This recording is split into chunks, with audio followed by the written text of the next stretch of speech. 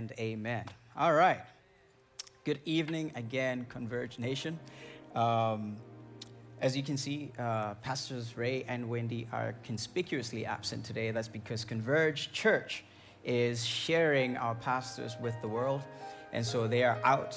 They've had a nice and wonderful 2 days of ministry giving out in Philadelphia. So they're making their way back, and they will join us next week. But in the meantime, they did not want to leave you without spiritual food. And so they said, hey, if you would give a word of exhortation to Converge Nation, it would be well appreciated. So that's why I'm here today. And so it's it's a bittersweet moment because, we've been in this series, Supreme 2.0, and it's been a wonderful series where we're learning about how the church goes viral.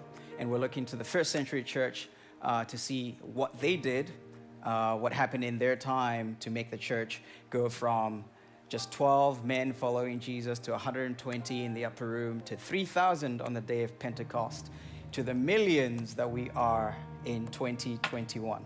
And so last week, Pastor Ray talked about how a viral church, right, a church that has put Christ above all things, is known above all for its power more than its popularity. And part of the reason why this is bittersweet is because, our pastor is a tough act to follow. Because, if we were in between series, it'd be really easy. I could just come up with whatever the Lord has put on my heart and be a little bit easier. But I will try to continue where he left off. And today's reading, we're going to look in Acts chapter 20 in the New Living Translation. And really, we'll read only up to about verse 12 of Acts chapter 20. But before we do, I think it's important to give some context to at least the first few verses, right? And I'll tell you why. So I'll go ahead and I'll read verse 1, and then you'll realize what I'm talking about here. So it talks about when Paul was going to Macedonia and Greece. And it starts by saying, when the uproar was over, Paul sent for the believers and encouraged them. So I know we've been going through a Bible immersion campaign, and some have been following along. But if you missed the opportunity to follow along, this uproar took place in Acts chapter 19 before Paul left Ephesus. And so the reason I wanted to give you that context is I think it's going to be really important for what we're going to share today, so we get some greater understanding of what we're talking about. And so the riot, it started, again, as I said, in Acts chapter 19, and it starts at verse 21. So what happened was, well, really at verse 23. So I'll go ahead and read the first couple of verses, and then I'll explain where we're going from here. It says, about that time, serious trouble developed in Ephesus concerning the way. It began with Demetrius, a silversmith who had a large business manufacturing silver shrines of the Greek goddess Artemis. He kept many craftsmen busy. So Demetrius is the guy, basically, that starts the uproar, right? He's a silversmith, and he makes shrines for the idol, Artemis. So Paul is going through Asia. He's making disciples. He's preaching the word of God. He's starting churches. And people are believing in this Jesus business, right? And they're like, oh, wow, so we don't have to worship these gods. There's only one God, and there's Jesus. All right, great. So people are beginning to follow the way, as it's called. And so because these people are losing business, they start some trouble concerning the way. They're like, okay, this Paul character, he came in here, he's preaching a different God. He's talking about some dead guy who came back to life. This is not great for us, so let's do something about it. So they started this riot. People got beat up in court. It was not pretty. And this is where our story picks up, right? So again, starting at verse 1, it says, when the uproar was over, Paul sent for the believers and encouraged them. Then he said goodbye and left for Macedonia. While there, he encouraged the believers in all the towns he passed through. Then he traveled down to Greece, where he stayed for 3 months. He was preparing to sail back to Syria when he discovered a plot by some Jews against his life, so he decided to return through Macedonia. All right. And then he goes on to say, several men were traveling with him. These were Sopater, son of Pyrrhus from Berea, Aristarchus and Secundus from Thessalonica, Gaius from Derbe, Timothy and Tychicus and Trophimus from the province of Asia. They went on ahead and waited for us in Troas. After the Passover had ended, we boarded a ship at Philippi in Macedonia, and 5 days later, we joined them in Troas, where we stayed a week. And you're probably wondering, okay, what does that have to do with a church going viral? Well, let's read on the next 4 verses, and then we'll break this thing down and see what it's talking about. All right, so at verse 7, it says, on the first day of the week, we gathered with the local believers to share in the Lord's Supper. Paul was preaching to them, and since he was leaving the next day, he kept talking until midnight. The upstairs room where we met was lighted with many flickering lamps. As Paul spoke on and on, a young man named Eutychus, sitting on the windowsill, became very drowsy. Finally, he fell sound asleep and dropped 3 stories to his death below. Yeah, it didn't look good for Eutychus. But then it says, Paul went down, bent over him, and took him into his arms. Don't worry, he said. He's alive. Then they went back upstairs and shared in the Lord's Supper and ate together. Paul continued talking until dawn, and then he left. Meanwhile, the young man was taken home alive and well, and everybody was greatly relieved. Okay, wow. Right there, there's a lot we can talk about, but we will get to Eutychus' story. So, again, in the series, we're talking about a church going viral. And we're thinking about, okay, what does it actually mean? First, for the church to go viral, but 2, how does the church end up going viral? So, in Acts 20, at verse 1 and 2, right, it says that when the uproar was over, Paul sent for the believers and encouraged them. And then while he was in Macedonia, he also encouraged the believers in every single town where he went. And see, what Paul was doing is he was giving us a picture of how we as the church have a part to play in making the church go viral. See, what he did was he went to every town, started a church, but he didn't just leave them there. Paul went back to all the disciples. And as a matter of fact, in other translations, the word believers here in the Greek is the word disciple. So what Paul did is he called all of the disciples and encouraged them in every single town where he went. So if we, the church, are going to go viral, if this thing is going to blow up, the first thing we have to realize is we have to go back to the pattern that Jesus has set for us in the beginning. And that is that church has to put Christ first. And once we've put him in his rightful place, then we begin to make disciples, right? So when Christ is supreme in the church begins to make disciples. But not only that, we disciple them, right? And that's an important distinction. It's one thing to make disciples and say, okay, well, now you believe in Christ, God bless you, we're out, we're going to go make more disciples. It's another thing to go back and check in on their faith. See, Paul realized something that was very important, that Jesus had given us this mandate to make disciples of all the nations. And that was what kept Paul going every single place he went. Not only did he make the disciples, but he continued to disciple them. And the reason why this is important, Paul outlines this in Romans 10, starting at verse 14 and 15. He says, he's talking about the world. He says, but how can they call on him to save them unless they believe in him? And how can they believe in him if they've never heard about him? And how can they hear about him unless someone tells them? And how will anyone go and tell them without being sent? That is why the scriptures say, how beautiful are the feet of messengers who bring good news. See, what Paul was saying is that the Great Commission is for each and every one of us. That is the mission, the vision that Jesus gave each and every person. This wasn't a mission given to just the disciples or the apostles of Jesus' time. This was a mission that we, each and every one of us in this place, each and every one of us watching online right now, if you call Christ Jesus your Lord, this is your mission too. This is how the church goes viral. We make the disciples and then we disciple them. And Jesus gives us a picture of this, right? I mentioned the Great Commission. Matthew 28, 19 and 20, Jesus says, therefore, go and make disciples of all the nations, baptizing them in the name of the Father, the Son, and the Holy Spirit, teaching them to obey everything I commanded you. And surely I am with you always to the end of the age. Why is this important? This is important because making disciples stems from your own faith.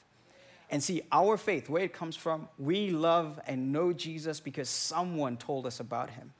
And so if we're going to live out this thing, if we're going to make the church go viral in 2021, we have to make disciples. And this doesn't mean that you have to preach a 10-point sermon everywhere you go. How we make disciples is how we live. This is something we tell the students all the time.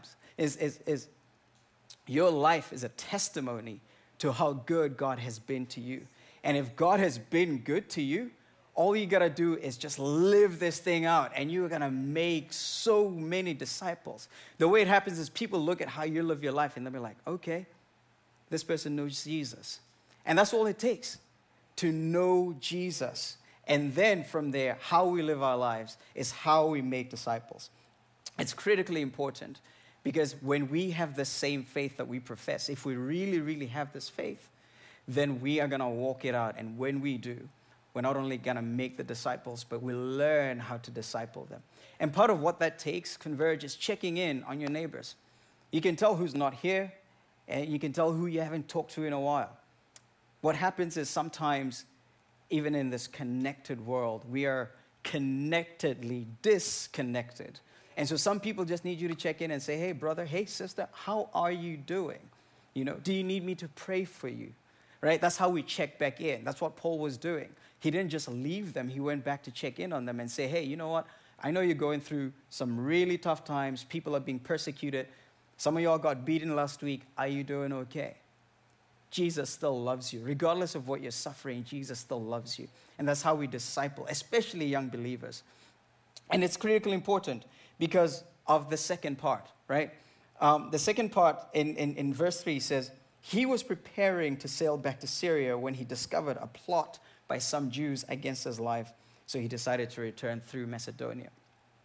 See, when you make Christ the first thing first, what you have to realize, Converge, is sometimes you're going to face opposition. When Christ is supreme over your life, you will face opposition. And one thing we have to remember is that Scripture tells us that even if it looks like we're fighting against each other, we wrestle not against flesh and blood. Our enemy is not in this place. Our enemy is a spiritual enemy. And so if we're going to work this thing out, if we're going to be viral, first we have to realize that we're fighting against a spiritual enemy. And because we're fighting against the spiritual enemy, we need spiritual weapons so that when we face that opposition, Christ can fight our battles. There's a reason why we sing that song the way we do. Even if we're surrounded by our opposition, he fights our battles. And so we have to remember this. John said this way in 1 John 4:4. He said, take courage, for you have overcome. For greater is he that is in you than he who is in the world. I love it. And even the psalmist said it this way in Psalm 35. He said, weeping may endure for the night, but joy, it comes in the morning. So when we put Christ above all things and we are beginning to face opposition, we should remember that he is the one that is fighting the battles. And we can engage our enemy with the weapons that he has given us. In another place, in Psalm 34, verse 19, the psalmist says it this way, many are the afflictions of the righteous, but God, the Lord, he delivers us from them all.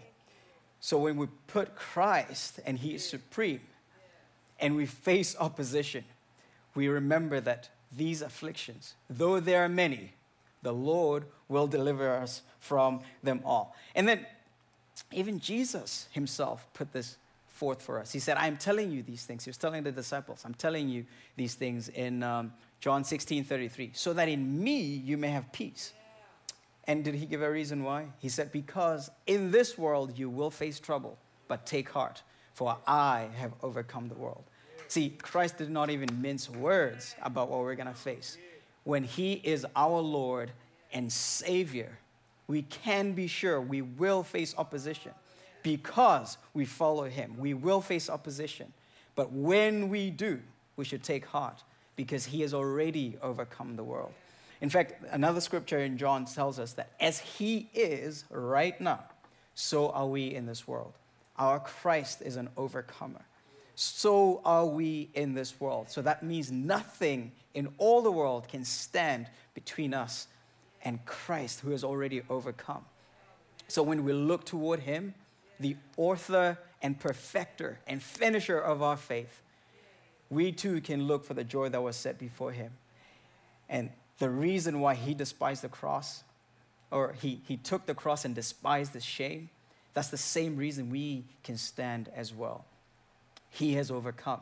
So when we face our opposition and look toward Jesus, we too can overcome what comes. So it's really, really important for us to realize that this is a necessary ingredient. When the church goes viral, again, this is what Pastor Ray talked about, that we will be known for our power more than our popularity. So it's not going to be fun. It's not going to be popular. It's not going to go viral on social media the way we're thinking. But the church will go viral for all the right reasons. But for that to happen, Converge, we have to make sure Christ is above all things, that he is supreme, that he comes first. All right.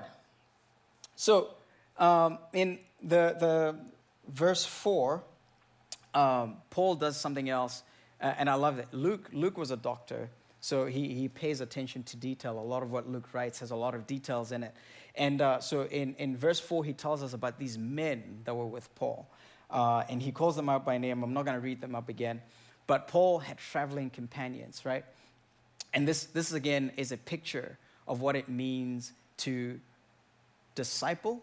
But it also means that whenever we find people that are coming to Christ, we have to bring them with us where we're going, right? And so that's why Paul made it a point to always have a traveling companion. If it wasn't Barnabas, it was Timothy or it was Silas, but he always had somebody that he was bringing alongside him to show him the way of Christ and to really show him the way he lives and how he walks out the gospel on a daily basis.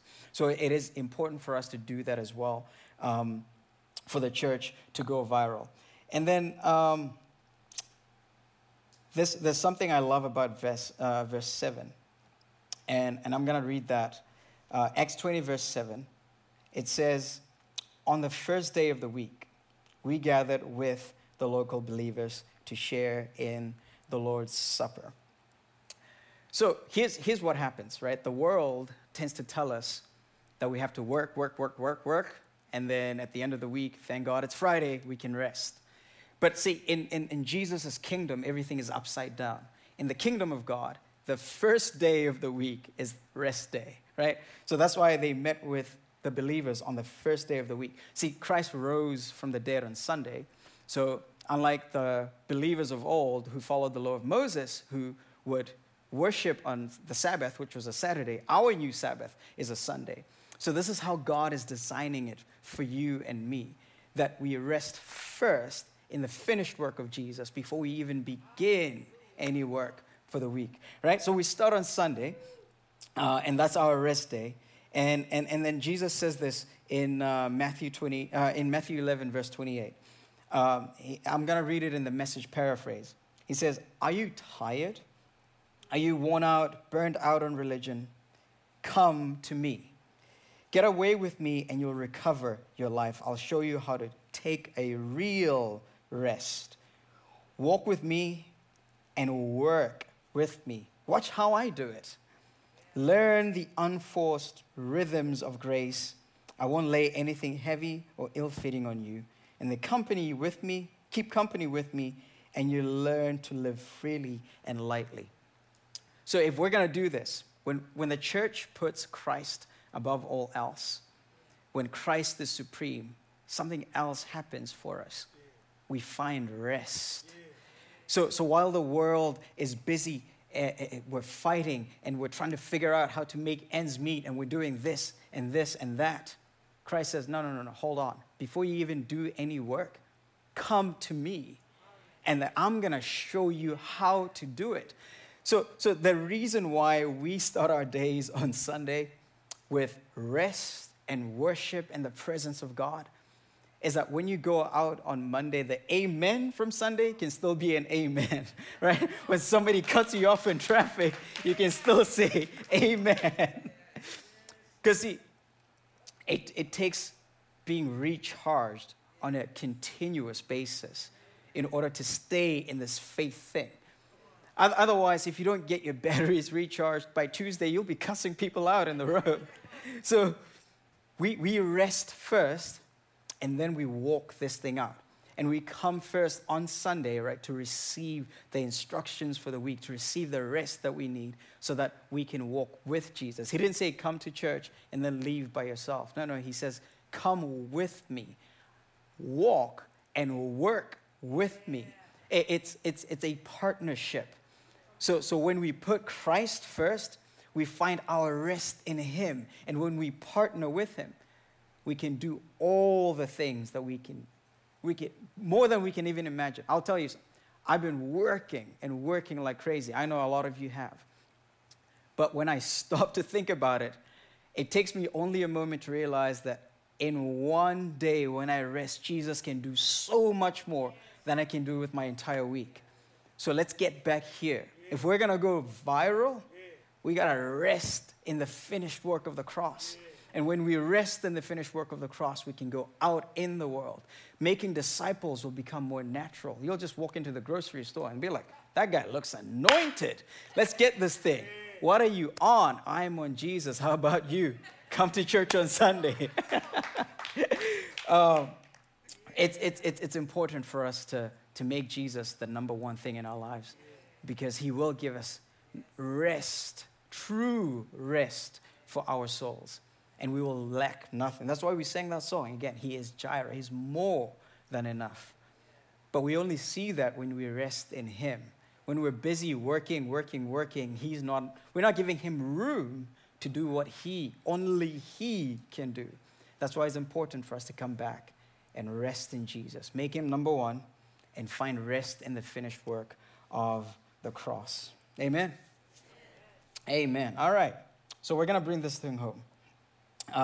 Verse 8, it says, the upstairs room where we met was lighted with many flickering lamps. The reason I love this verse is, again, like I said, Luke, he pays attention to detail, right? He didn't just say, well, the room we're in had a lot of lights, or it was bright, but he's telling us that it was lit with many flickering lamps. What I love about this verse is it's subtle, but it speaks to something very important about the believer. See, Jesus said this of you and I. He said, you are the light of the world, the city on a hill that cannot be hidden.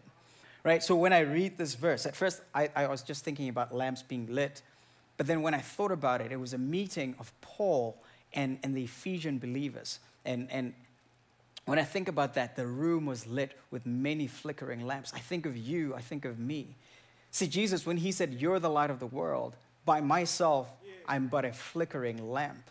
But when we come together into the room, the many flickering lamps begin to make the room look so much brighter, right? And so when we gather around his word, we become brighter together. So if the church is going to go viral, we have to remember that we are rooted first in the Word of God, and the Word of God is Christ Jesus himself. And if we do that, right, we put him first, we get rooted in the Word, what's going to happen is we're going to find hope and peace even in our darkest times. The Word of God will give us hope in our darkest times. The psalmist said this in Psalm 119 and verse 105. He said, your word is a lamp to my feet and a light unto my path. What the psalmist was saying is, without God, we are in the dark. But when we come together, see, look, I'm going to say this right now. You can read the Bible all by yourself all day long, and it will do you a lot of good. But when believers come together, that word begins to get brighter and brighter. What we do is we stir one another in good works, in love. So it's important for us to gather together. If the church is going to be viral, first we have to be rooted in the word, but we have to gather together so that each flickering lamp, when we come together, can light up the whole room. Not only that, but we can light up the whole world. This is how the church becomes viral, where the many flickering lamps come together. And God has designed it this way, for us to come together to get the nourishment that we need, not only from the pastor or whoever is up here, but we get nourishment from each other.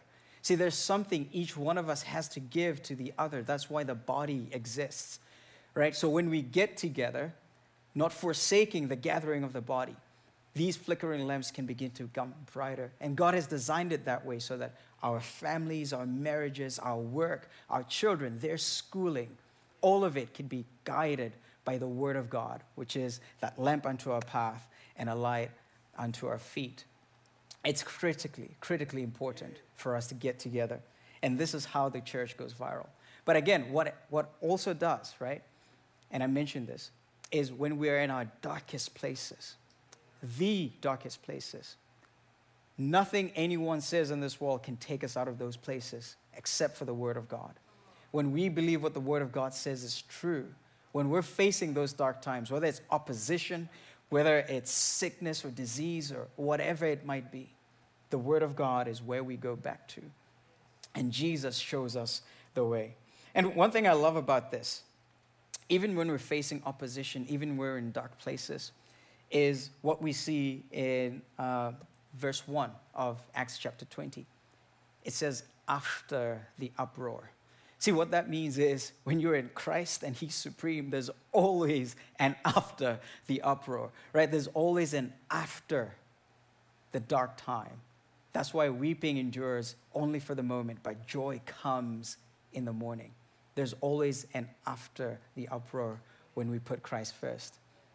When His word lights up our way, we find everything that we need in Him. So, starting at verse 9, it says, as Paul spoke on and on and on and on, a young man named Eutychus, sitting on the windowsill, became very drowsy. Finally, he fell sound asleep and dropped 3 stories to his death below. I love how this verse was included on here. Because we have the tendency as people. I know when I read it the first few times, I in my human nature, I could see 2 sides of this coin. I could see this verse. First of all, it's like a warning, right, against, sleeping in church. It's like, hey, you see what happened to Eutychus? You sleep in church, you're going to fall and die.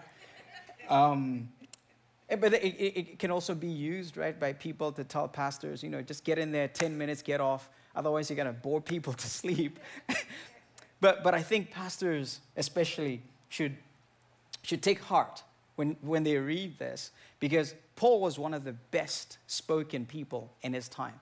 He was a rabbi, well-studied. He could refute arguments with the Jews. He did it every Saturday. He would go to the synagogue every Saturday, argue with them. He preached well. He was gifted in speaking, yet even when he was speaking, people fell asleep. So I think before we do anything else, we have to, especially for pastors, want to tell them, hey, you know what, take heart. If people fall asleep, they fell asleep 2,000 years ago. You're good. It's not the first time. But there's another reason why this verse was included in here. And I believe it's more about what we've been talking about, that when Christ is supreme, the church is known more for its power than its popularity. See, what happened here is it's a beautiful picture of 2 different worlds from what I'm seeing when I read it. It's a beautiful picture of 2 different worlds, because what we're getting is, first we see Eutychus, who in Greek, his name actually means good fortune. However, he had the misfortune of falling out of a window. But I think, again, it's a beautiful picture of what happens in real life. See, Eutychus was sitting on the windowsill. And we read from here that Paul had gathered all the believers in the upstairs room, right?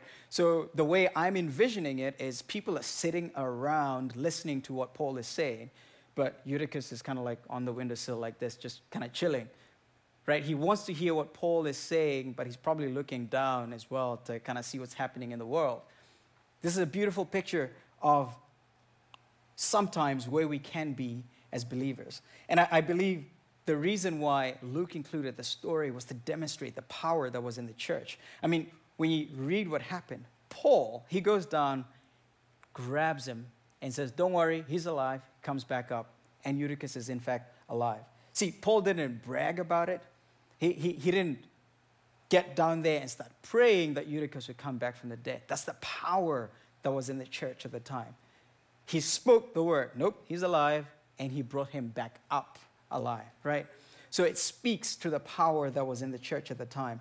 As a matter of fact, Mark puts it this way in Mark 16:20 in the NIV. He says, this is when Jesus sent out the disciples. He says, the disciples went out and preached everywhere, and the Lord worked with them and confirmed his word by the signs that accompanied it. See, what happens when we put Christ first is that the power that is in Jesus can flow through us. This verse here was included to show us a picture of a church that was so committed to Jesus, a church that put Jesus first, that they didn't even worry about what might happen if somebody fell down three stories down the floor to their death. Because they knew they served, first of all, a Jesus he came back from the dead himself. But not only that, he has the power to bring us back to life.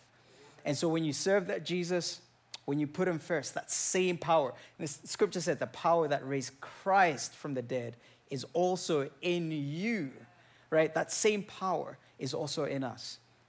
The scripture didn't say that the power that raised Christ from the dead ended 2,000 years ago. It says it's in us right now. And so I think this is why it's so important that this verse was included in here. But it's also included for two more reasons. The second reason is that when we put Christ first, the church has protection, right? And so this is what happens. This is what we see here. Not only do we have protection, but we also find grace. Eutychus fell, but Paul raised him back to life. And I wanted to spend some time here so that we don't miss this. Because the reason why I said we see a sort of a combination of two worlds when we read this verse is because we can see what happens when we're sort of half in, half out, right? See, that's what I said. I believe with everything in my heart from reading this that Eutychus is a believer. He's a believer. That's why he wanted to hear what Paul had to say. But at the same time, Eutychus loved the things of the world. He didn't want to miss out. So what he did was, look, I'm just going to listen to Paul here and just keep a watchful eye outside. And then, I can have the best of both worlds. So, but what this verse is also showing us, right, is the protection that comes when we are in the church. It speaks of divine protection. What it also does is, it's talking to the believers. If church is going to go viral, the church, if it's going to go viral, we have to have God's heart for the lost. See what we're seeing here, right, is somebody who is in between two places. As a lot of us are, or have been, or will be at one point in our lives. It happens even to the best of us. When we love Jesus, but something in the world keeps pulling us back into the world. See, when that happens, this scripture right here is showing us the heart of the Father, and that's a heart of grace. And the reason I say that is because when Eutychus fell down, Paul went down to where he was. See, what that is a picture of if a believer falls, right, we miss the mark. Jesus comes down to where we are. We don't have to look up to a big mountain and say, well, I have messed up, so now I have to climb this mountain to get back to where Jesus is. Jesus says, no, no, no, no, no. I'm going to come down to where you are, and I'm going to bring you up. But that only happens when we put him as the first and foremost thing in our lives. And the other thing that we see here is, again, I believe that Eutychus was a believer. So this doesn't tell us that there's any sort of licensure, right? We don't get a right to wild out and do whatever we want. That's not what this is about. This is about genuine believers who make genuine mistakes and fall because of one reason or another. God comes back to show us grace. This is the heart of the Father. Jesus, he puts it this way in Luke 15 and 20. We know this as the parable of the prodigal son, right? And we learn in this parable that after he had squandered all of his wealth and he was at the end of himself, he remembered something about his father's house. And when he did, he said, you know what? I'm going to dust myself off and I'm going to go home and I'm going to ask my father to make me his slave. But check what the father does. He says, when he returns home to his father, while he was still a long way off, his father saw him coming, filled with love and compassion. He ran to his son, embraced him, and kissed him. See, what this verse is showing is Paul living out the gospel. Even Paul is showing us the Father's heart. See, when Eutychus fell to his death, Paul didn't say, well, he was sitting on the windowsill. What Paul did was like, I'm going to go down to where he is, and then I'm going to embrace him. I'm going to show him grace. Right? So that's what he does. He goes on, he grabs him with his hands, he embraces him, and essentially, by the Spirit of God, breathes life back into him. Right? So this scripture is extremely important to remind each one of us. None of us are perfect, but we have a perfect Father in heaven. We have a perfect high priest, Jesus, who daily intercedes for us with God. So when we fall short, there's grace for the believer. There's protection, divine protection. And so what Jesus wants us to remember is how we go viral, how the church goes from where we are today to where the church needs to be. We have to put him first. And then when we put him first, all of these things that we're seeking after, all of these, even the things we're not seeking after, but the things he knows are good for us, will come to us, right? And so Eutychus, he returned home safe and sound.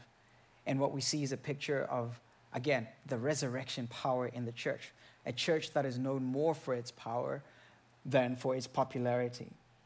So what does that mean for you and I, right? So this is where we're going to close today's message. What does that mean for you and I? First, it means that there's a bridge. There's a bridge that needs to be, essentially, there's a gap that needs to be bridged. First, Christ has to be supreme. First and foremost, Christ comes first.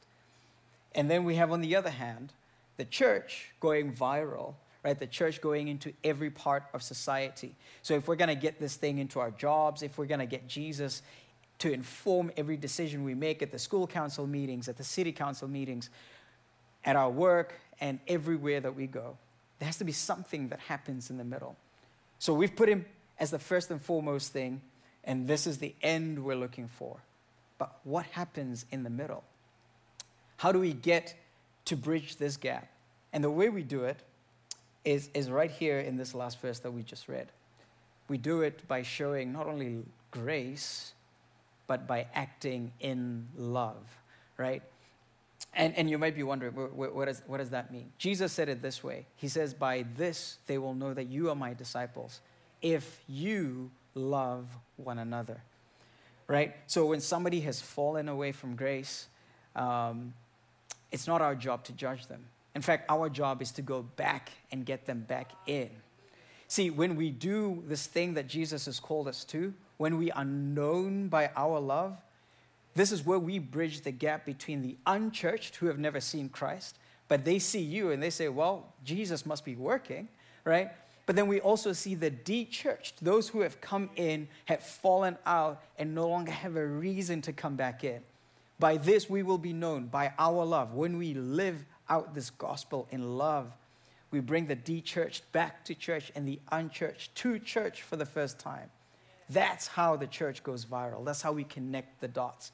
We put Christ first, and he informs every decision that we make. And he leads us with his love to the people we have to bring back in. And this is how we do this thing. So, when Christ is supreme, a few things happen, right? We talked about it. First, we find rest for our weary souls. He's our light in the darkness. And then we also have divine protection.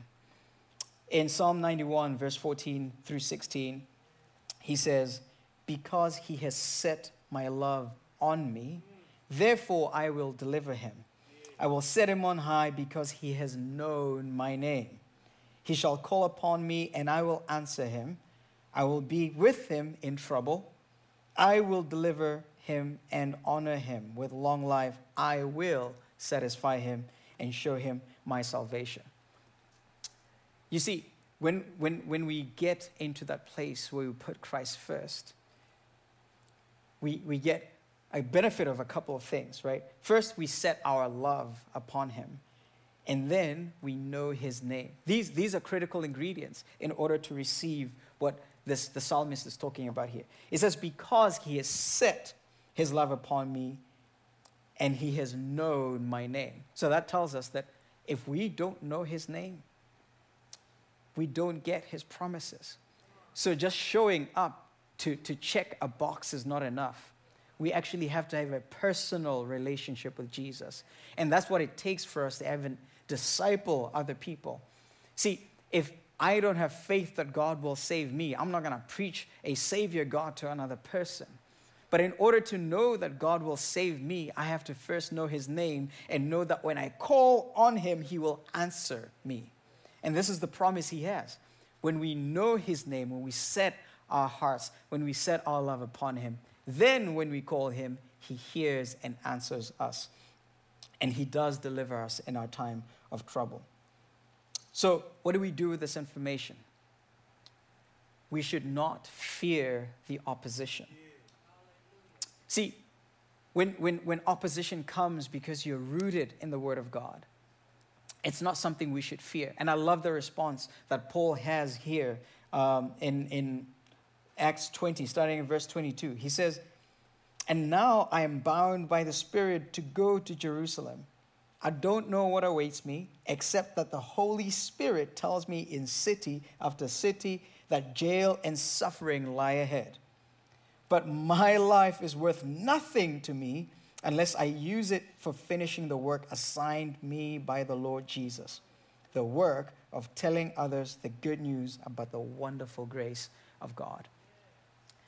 See, opposition comes, but who you know determines how you act when opposition comes. See, Paul knew Jesus, and he said, you know what, because I know Jesus, I don't care what comes my way. I don't fear opposition. The Holy Spirit has already told me, jail and suffering are where you're going, but that's where I want you to be. And Paul said, you know what? My life is useless to me unless I use it to serve Jesus and to tell people, I love this part, to tell people the good news about the wonderful grace of God. So when you put Christ first and you're facing that opposition, don't fear opposition.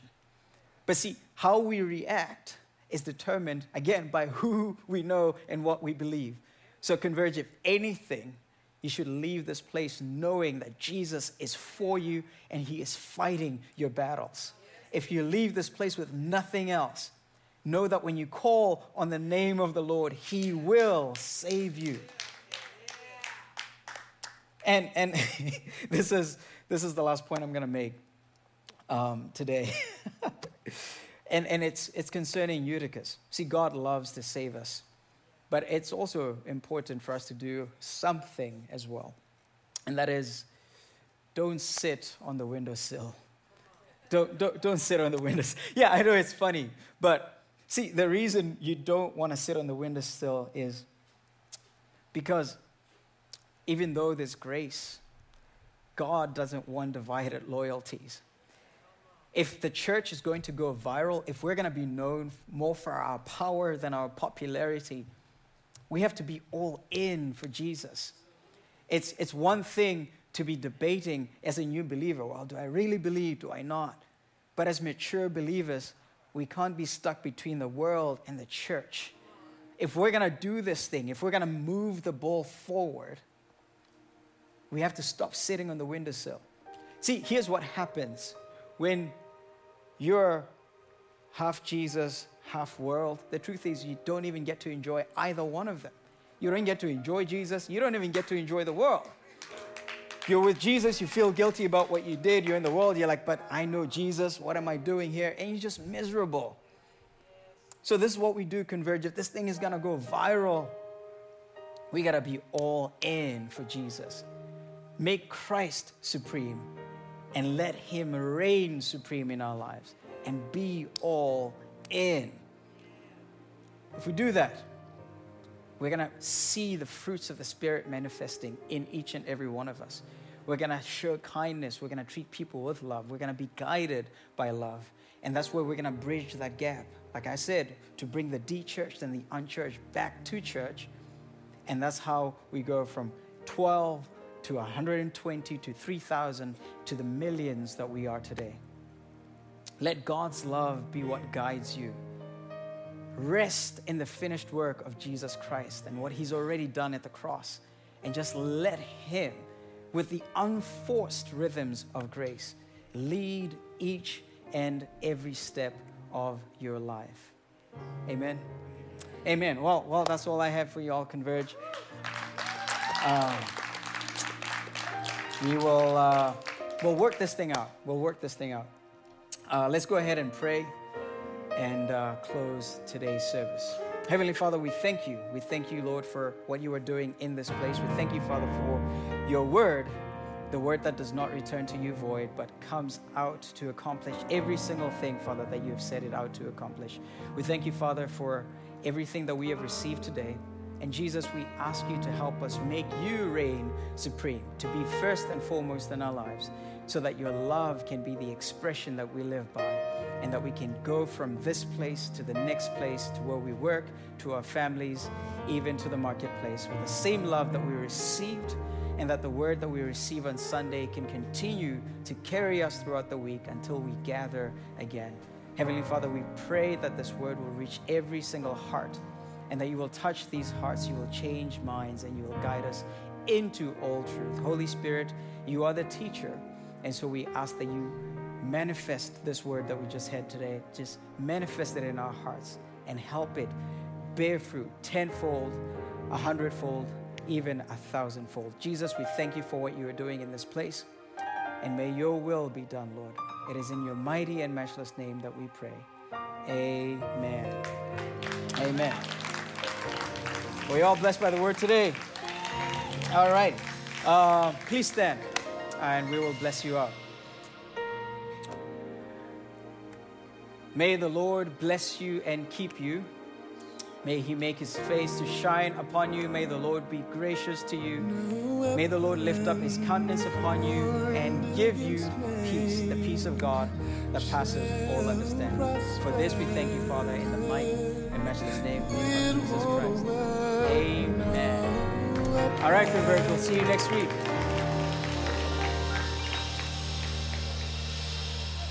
If you were impacted by today's message, we would love to hear from you.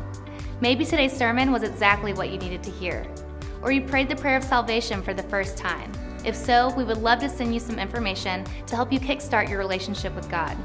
Or if you want more information on how to join our virtual family, email us at info@weareconverge.com. If you would like to partner with us financially, you can do so online safely and securely at www.weareconverge.com/give. You can also text 77977, type in Converge Give and the dollar amount. You can also find all of this information on our mobile app. Simply open your app or Play Store, search Converge Church Plano, and download the app. It's that easy. Thank you again for joining us for today's worship experience. We look forward to staying connected with you.